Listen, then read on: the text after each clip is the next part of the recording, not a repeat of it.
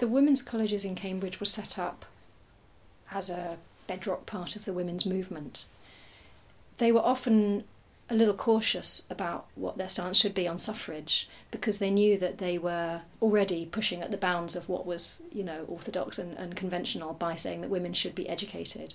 So a lot of the big figures in women's colleges, like Emily Davis, for example, chose, I think, strategically to be fairly quiet about votes for women. But the women's colleges hosted some of the most active women's suffrage societies amongst their student body.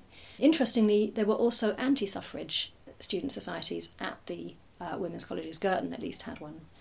So even in those colleges, opinion was divided.